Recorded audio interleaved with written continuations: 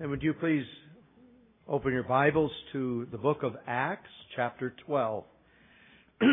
Acts, chapter 12.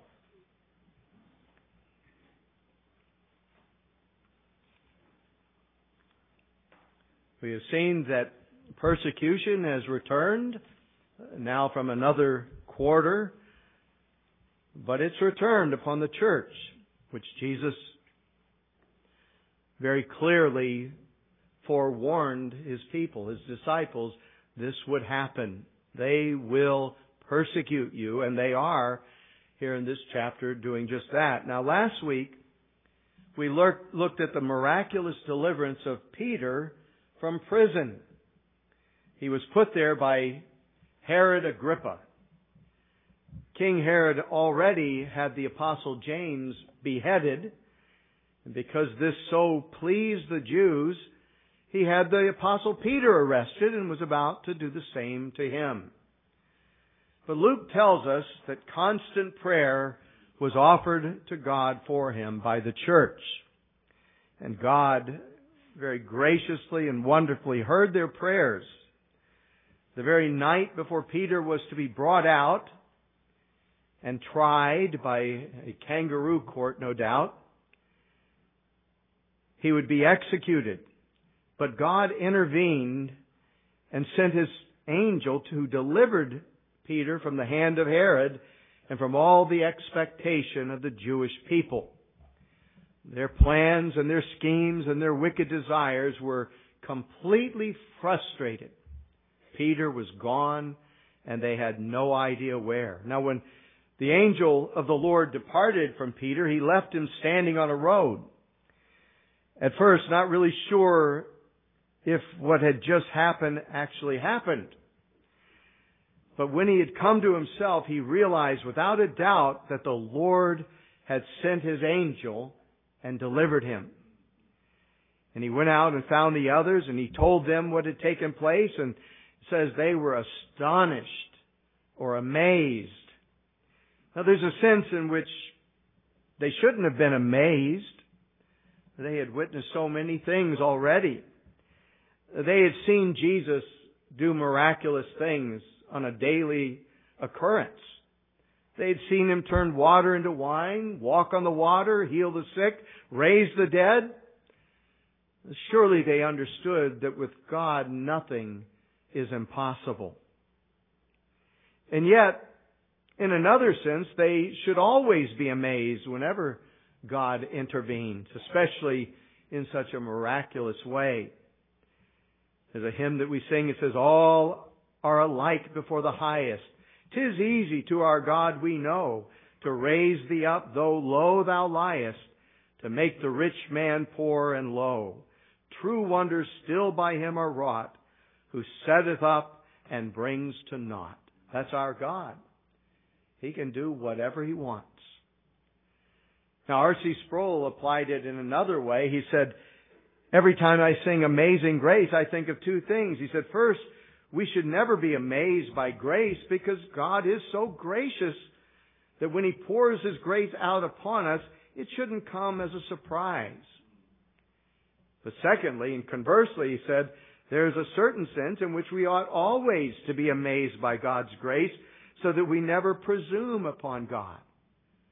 God is a gracious God, and it is amazing. And it's amazing, especially when He saves such wretches as we are. Well, what about the guards? What happened to them? What happened to Herod? Well, in verses 18 through 19, we see what happened immediately. And then in verses 20 through 24, we see what happened subsequently or sometime later. Well, first of all, what happened immediately, we read in verses 18 and 19 of chapter 12 of Acts. It says, Then, as soon as it was day, there was no small stir among the soldiers about what had become of Peter. But when Herod had searched for him and not found him, he examined the guards and commanded that they should be put to death. And he went down from Judea to Caesarea and stayed there. And so here we see what happened immediately to the guards, it says now, as soon as it was day, it was the very next day after Peter had been delivered. It says there was no small stir among the soldiers. I love those understatements because they really bring out what really happened. There's no small stir. No, there's a lot that was going on, and you can just imagine. You can imagine what kind of fear must have gripped the hearts of these soldiers. These guards were chained to Peter. But when they woke up, he's gone. You can just hear them. Did you open the gate? Did you let him go? No, I didn't let him go. Did you let him go? A lot of finger pointing, I'm sure. But no prisoner. They were looking everywhere for some explanation, but just like the prisoner, there wasn't one. And so we're told what they do. Now we look in verse 19 and we see what Herod did. We see his response. Again, it says, when he had searched for him and had not found him, he examined the guards, which he should have done, and questioned them, and then commanded that they should be put to death. And we might think that's a bit of an overreach, or that's the act of a tyrant, but Dr. Sproul reminds us that this command was no arbitrary act on the part of Herod. He was implementing the Justinian Code, which applied to all prison guards. According to this code, if a prisoner escaped, the prisoner's sentence, whether it was beating or scourging or crucifixion or beheading, that became that of the guards from under whose watch the prisoner had escaped. So Peter was going to be beheaded. Now they must be beheaded. So that's what happened immediately. But then we read in verses 20 through 23 what happened subsequently or sometime later to Herod. Let's read those verses. It says, now Herod, in verse 20, had been very angry with the people of Tyre and Sidon. But they came to him with one accord, and having made Blastus, the king's personal aide, their friend, they asked for peace, because their country was supplied with food by the king's country. So on a set day, Herod, arrayed in royal apparel, sat on his throne and gave an oration to them.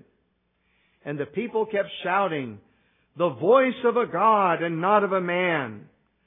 Then immediately the angel of the Lord struck him, because he did not give glory to God, and he was eaten by worms and died. But the word of God grew and multiplied. So here's something that happened sometime later. Now, biblical scholars aren't sure exactly when this occurred, but it was probably a few months after Peter's miraculous escape. We read at the end of verse 19 that he went down from Judea to Caesarea. That is, Herod went down there. Now, some believe it, speaking of Peter, but Josephus tells us that that's where Herod went, so that's probably most likely speaking of him. Now, almost everything Luke tells us here is corroborated by Josephus, who was this ancient Jewish historian. One thing that Josephus doesn't mention is this conflict between Herod and the cities of Tyre and Sidon. Luke tells us that Herod was very angry with the people of Tyre and Sidon, and we don't know why or what they had done that so displeased the king, but they were in trouble. They weren't actually under his jurisdiction, but they needed King Herod. They needed King Herod because they depended upon him for support, as we read at the end of verse 20. It says, because their country was supplied with food by the king's country. Tyre and Sidon were coastal cities, and they had focused on trade and on commerce, not on agriculture. So they needed food, which the king's country supplied for them. That was, or was being threatened to be cut off.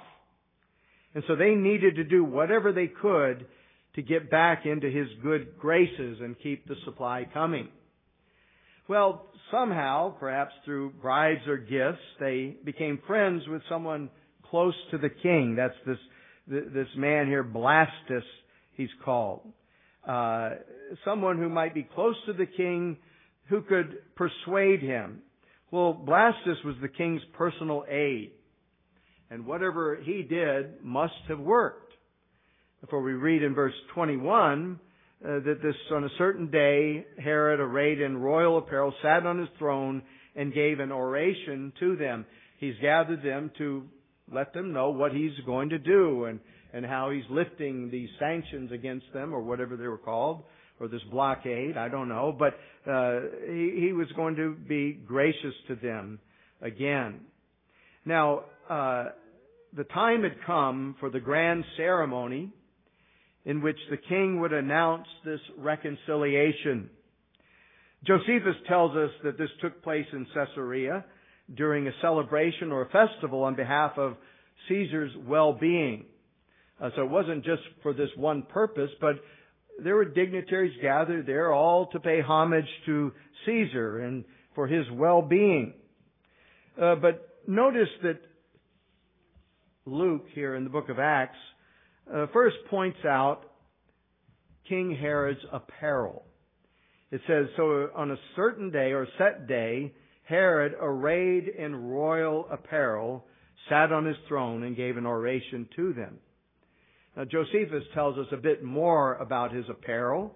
He says that Herod at this time wore a robe of cloth of silver, so richly woven and framed with such art that when the sun shone on it, it reflected the light with such a luster as dazzled the eyes of the spectators and struck an awe upon them.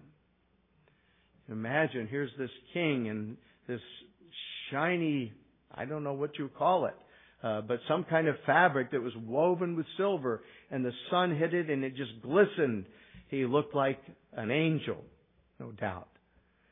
Well, Matthew Henry comments, foolish people value men by their outward appearance, and no better are those who value themselves by the esteem of such, who court it and recommend themselves to it as Herod did, who thought to make up the lack of a royal heart with his royal apparel, and sat upon his throne as if that gave him a privilege to trample upon all about him as his footstool.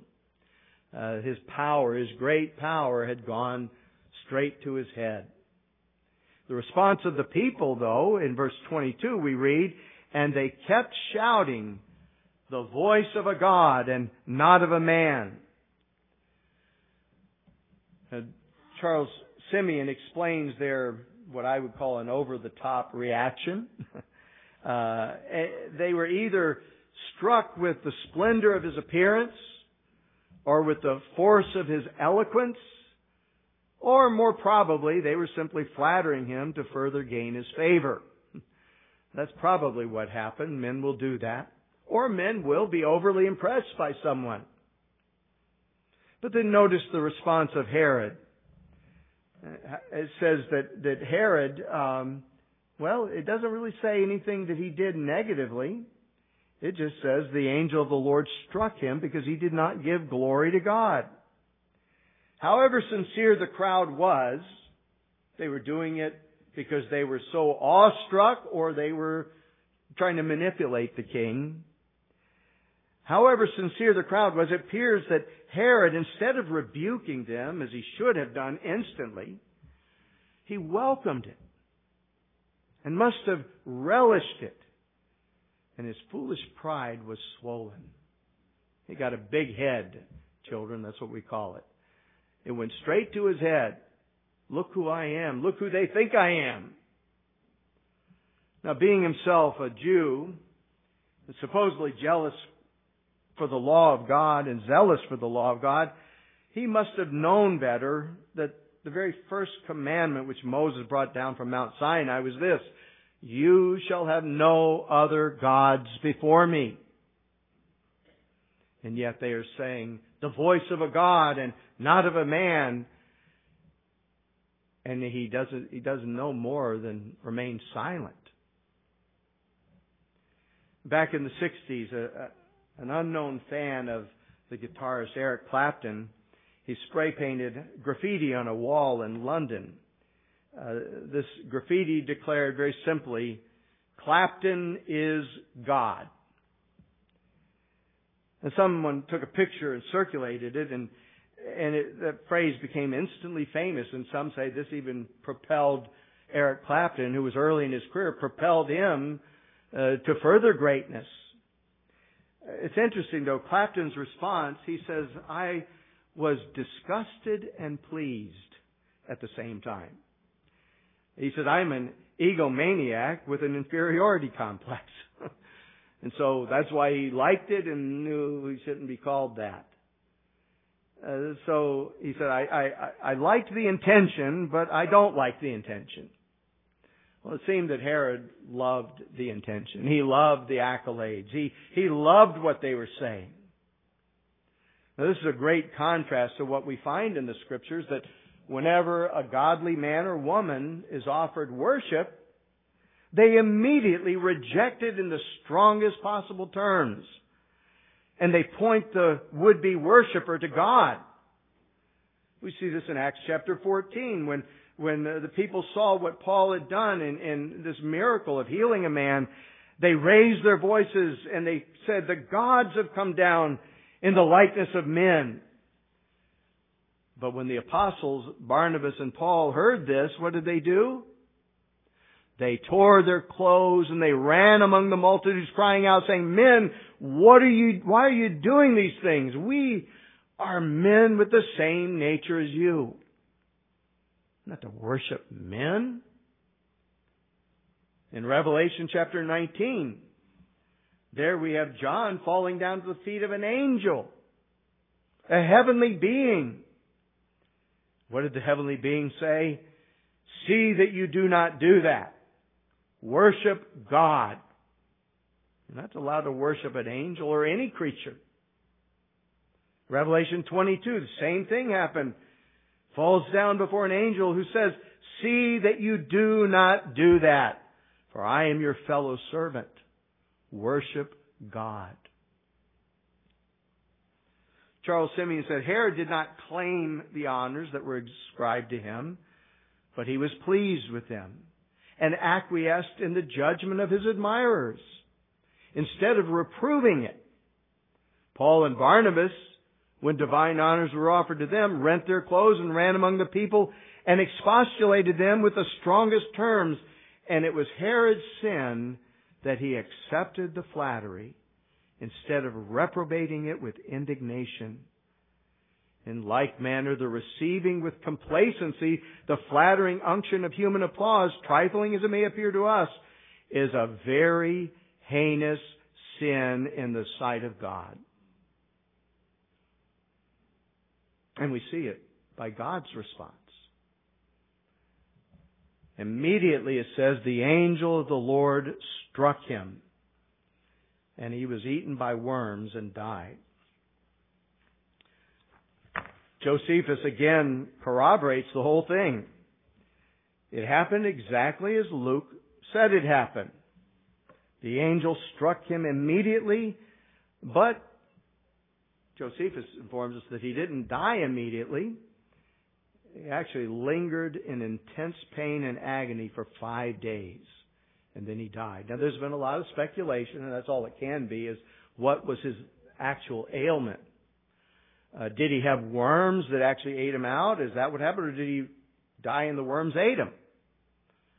It could be something like that. There was some kind of a disease like that in that day. Or it could be his intestines ruptured. We don't know. But what we know is that God struck him down. God did this. And what a terrible and tragic sight this was. Here's a man who was very great, and now he's reduced to agony and pain and then dies immediately.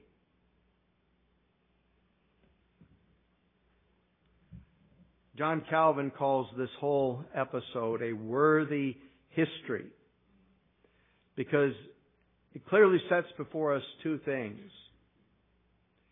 First of all, it sets before us what God has prepared for the enemies of the church. And secondly, it tells us how much he hates pride. Now, those are two lessons I want to think about for a few moments. First of all, it sets before us what God has prepared for the enemies of the church. If you'd please turn over to 1 Thessalonians chapter 1.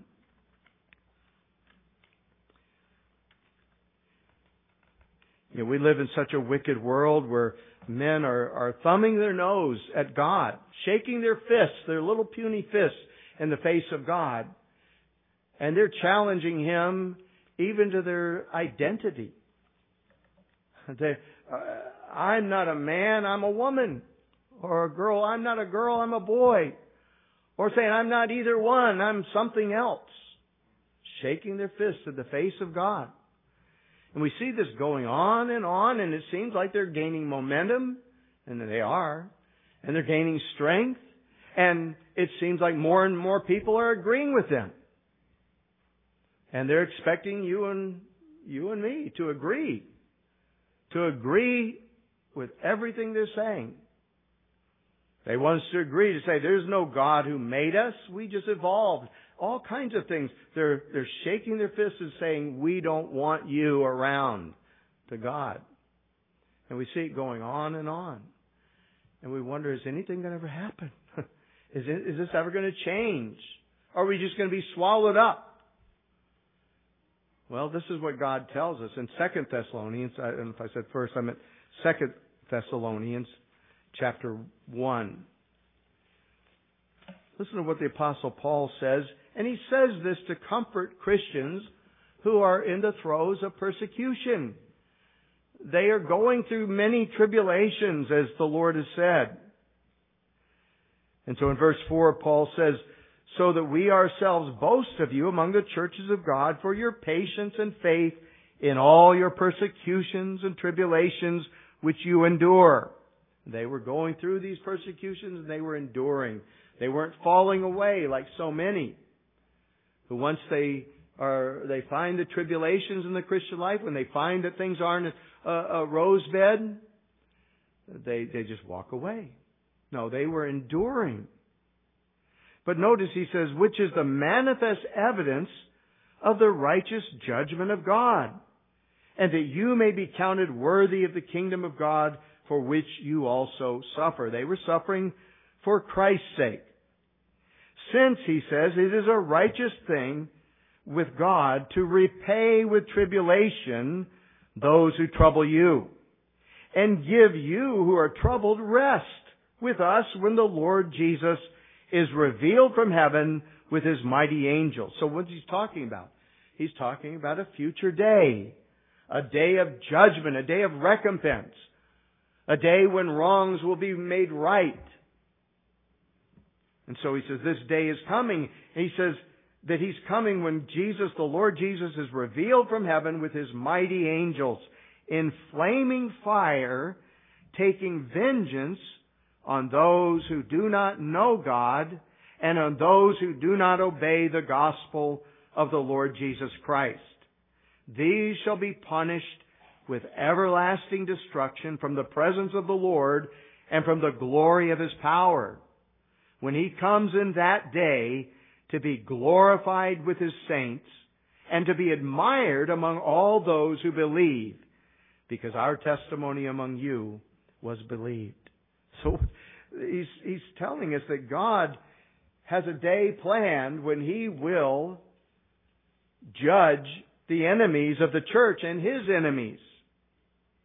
Well, what these judgments of God that we see here on earth, such as what we just read about Herod, they are a foretaste of that awful judgment of God to come to those who do not know Him or His Son. And as awful as they appear, they are only a shadow of the misery to come, which is described as a place, the Bible says, where the fire is not quenched and the worm dieth not. It's a terrible place. But these earthly judgments that we see throughout history These judgments of God are a foretaste. They are a divine warning of what's going to come. The flood is a warning. Peter uses that in 2 Peter, which we'll read in chapter 3. The flood, the raining down of fire upon Sodom and Gomorrah. Those are examples of what God has done in the past, telling us that this is what's going to happen in the future. If God judged them, He is going to judge the world.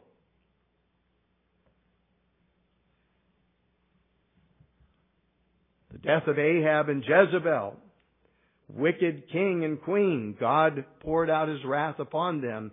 The dogs, yes, did lick their blood.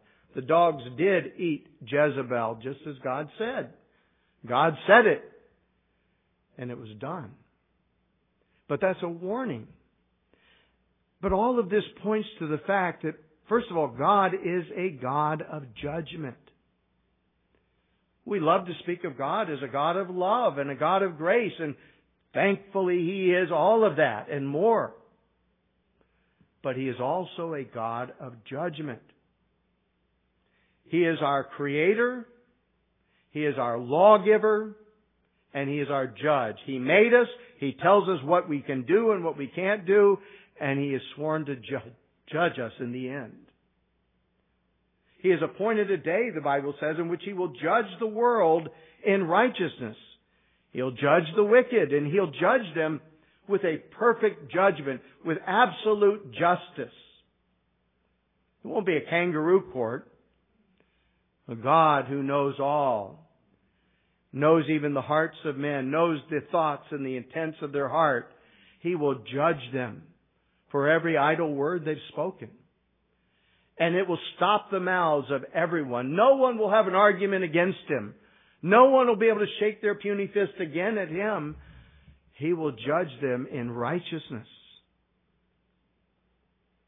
What will you do when you stand before this holy and awesome God and give an account for your life? You might be tempted to think, well, this judgment, that's only for the really, really bad people like Herod. Or like Pontius Pilate, who sent the Lord to His crucifixion. Or Adolf Hitler, who murdered millions of Jews. Or Mussolini, or Idi Amin, or many others. It's for those kind of people. And thankfully, there will be a day of recompense for them. Sometimes it seems like they get away with it, and other times they don't. But even when they take their own life to escape, they've not escaped anything. They take their life and are that much more quickly taken to judgment and must stand before God. But no, it's not for only those. The Bible says we will all stand before the judgment seat of Christ and give an account. All of us, every single one of us. You will and I will. And what will God judge us for? He'll judge us for our transgressions. Transgressions when we transgress His law, His command. And He'll judge us for our sin. But as those who have fled to Christ for refuge, we are told to actually look forward to that day of judgment. We're to look forward to it. And we can because we have a refuge. We have an advocate with the Father, Jesus Christ the righteous. We will not be standing alone before the throne of God, giving an account for all of our wickedness. We'll have an advocate. Jesus Christ the righteous. He is the one who has paid the penalty for all of our sins. So that stops the wrath of God. He, the Bible says, delivers us from the wrath of God. He is the one who recommends us to His Father. I died for them. I paid the penalty for their sins. They are mine. I purchased them. And so we can stand faultless before the throne of God. But only those who have put their faith and their trust in Jesus Christ. Only those. And they have this hope, and it is a great hope. It's not a cross your fingers, I hope I'm going to heaven. It's I know I'm going to heaven because I have a great Savior. Jesus Christ has died for my sins. We have a refuge where we can hide. Shields us from the wrath of God. When the wrath of God is being poured out upon these wicked men and women, it will not be poured out upon His people. They will be welcomed into His presence. Enter, God says, into the joy of the Lord. And He says to those on His left, depart from me, I never knew you. Depart into the lake of fire. Now that's not preacher's rhetoric. That's what's taught in the Bible. We are a Bible-believing church. We are Bible-believing Christians. That's why we believe it. Not because we want to be mean to anyone. We know that we deserve the same thing. We deserve the same thing that Herod got. We deserve an eternity away from the presence of God. But the second thing this teaches us is how much God hates pride.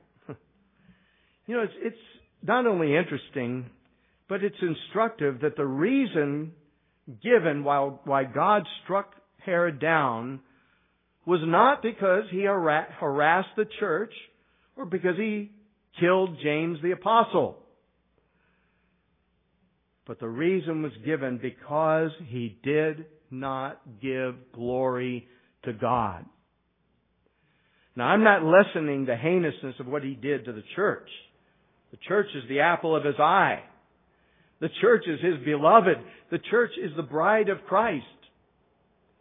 But what I'm trying to point out is the heinousness of the sin of pride.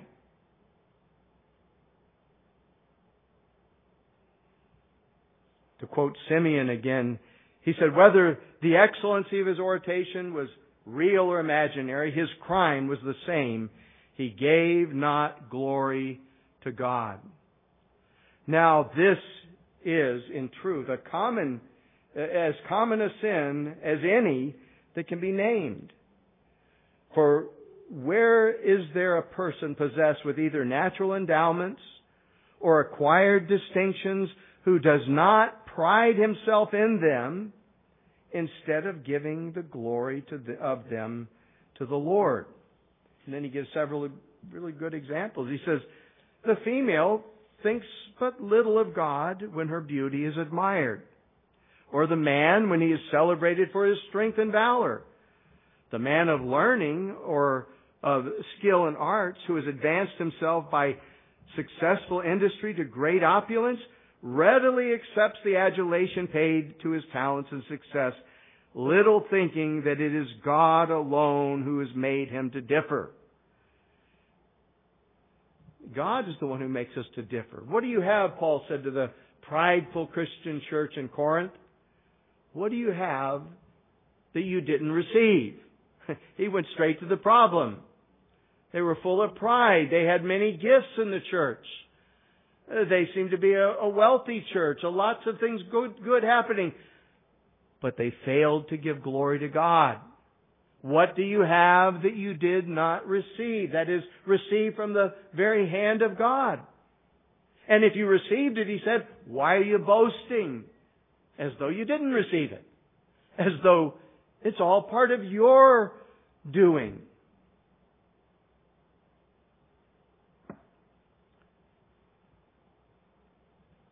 Simeon says, little thinking that it is God alone who made him to differ from others, given him the power to get wealth.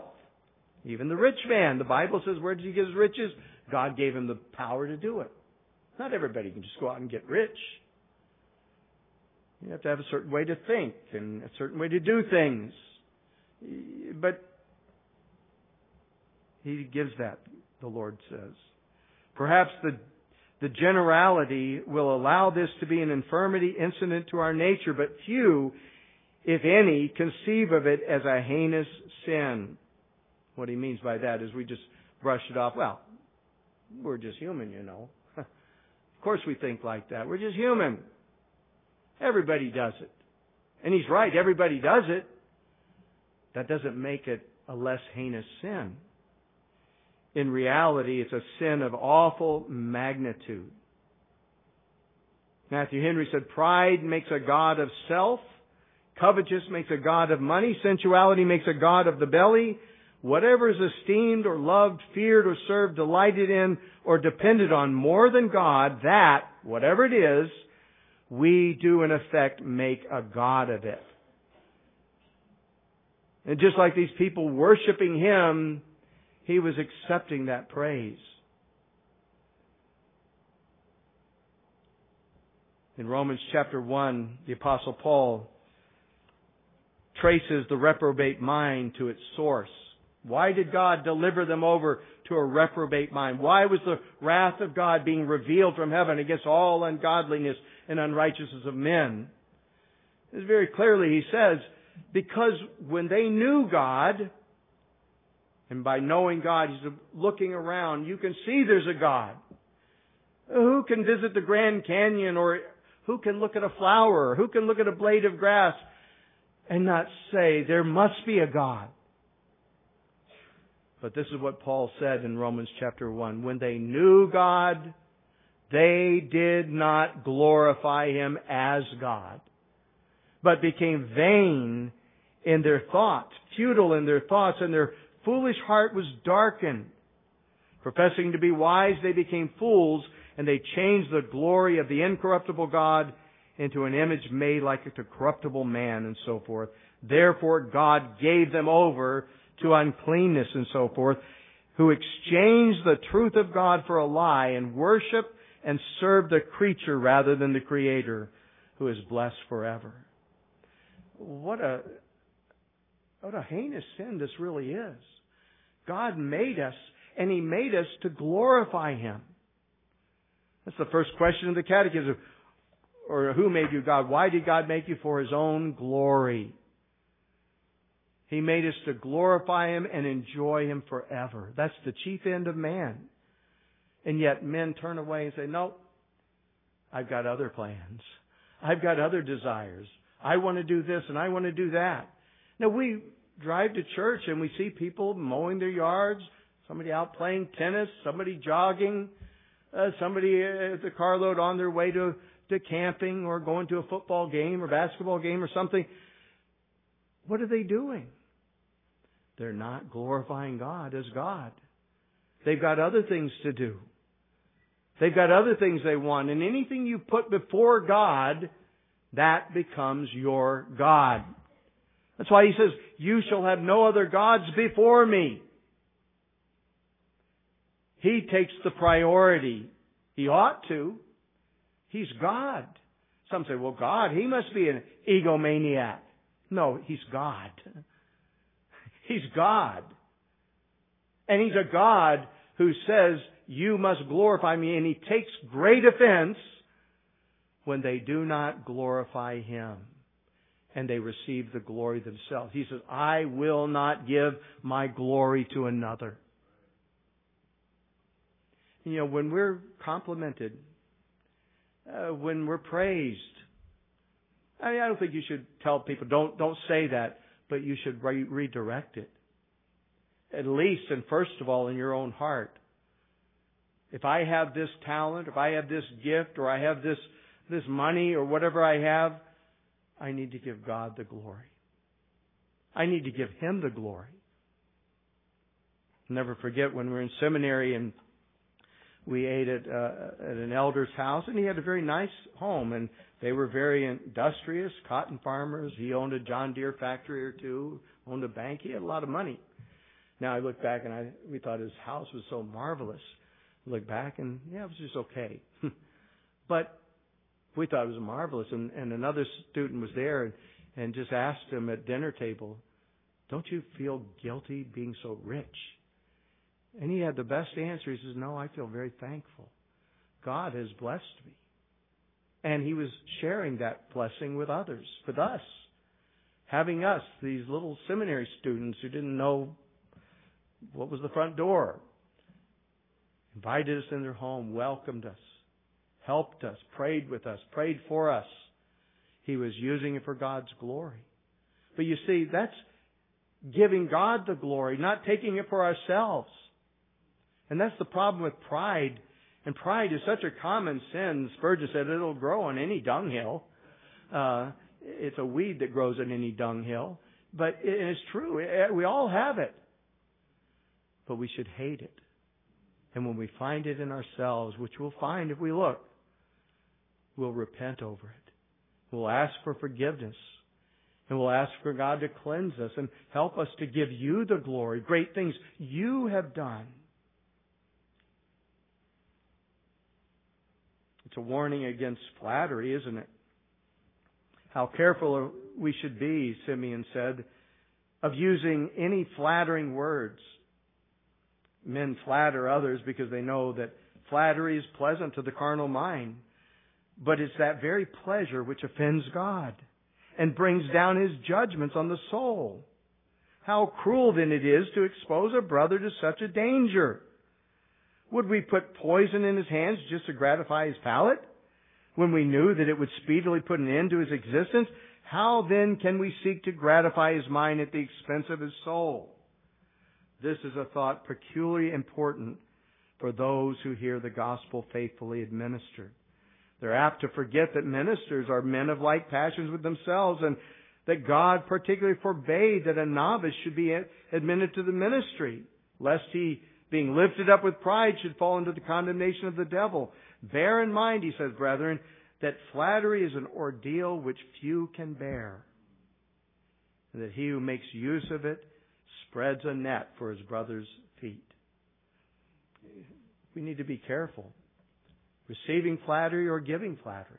Now, flattery is when we're usually trying to get something from somebody. A compliment is not necessarily flattery. But we need to be careful how we give it, because we don't want to cause them to stumble. Their heads they get big, just like Herod's. As much as we hate it, we still indulge in it. They didn't say anything about this. They didn't say anything about what I built over here, or what I did here, or what I did for the church.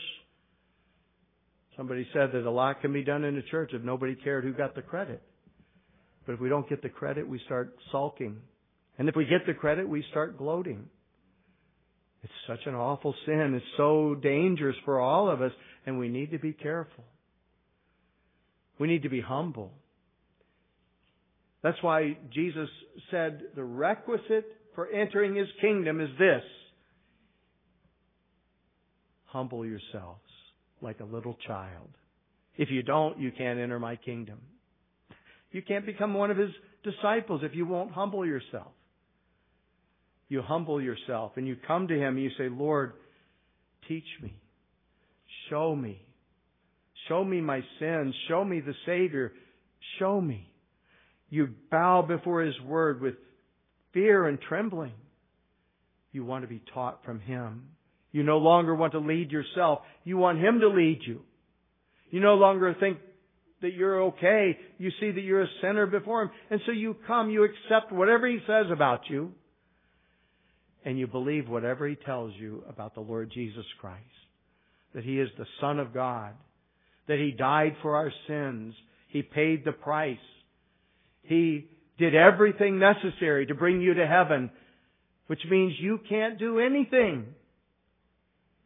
God gets all of the glory.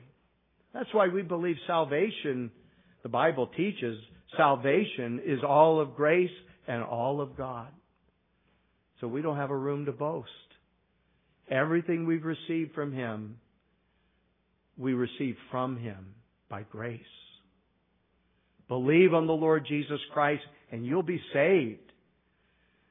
Don't flatter yourself that you're okay, that you're going to heaven because you're not as bad as somebody else. That's just pride again. Listen to God's sentence.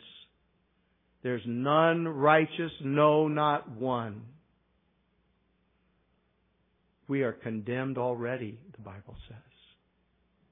That's why we must come to Him for salvation. We must look to Christ to save us, to rescue us. Just like the angel rescued Peter from the dungeon on the night before his beheading, the judgment of God stands over us. And we must turn to Christ. He rescues us. He brings us out of that cell. He sets us on a rock, upon the Lord Jesus Christ. He gives us a firm foundation. And we live for Him. We no longer live for ourselves. That was the prideful life. But now we live for Him who died and rose on our behalf. That's the humble life. Stay humble. Ask for more humility. Ask the Lord to root out the pride in your hearts. We all have it. We need to be on guard of it. Just like Herod, if he had been on guard, he would have rebuked the people and would have remained alive. He would still have judgment later, but he would have remained alive. But no, God took him away to judgment. May God help us to learn these good, profitable lessons. Let's pray. Our Father in heaven, thank You for this very wonderful part of history. We're amazed at what a great God You are in showing Your grace and delivering Peter, and showing Your judgment by striking down this wicked king. Oh Lord, we ask that You would be merciful to us. Do not enter into judgment with Your servants. But Lord, show us Your grace. Show us Your mercy. Show us the Lord Jesus Christ. It's in His name we pray. Amen.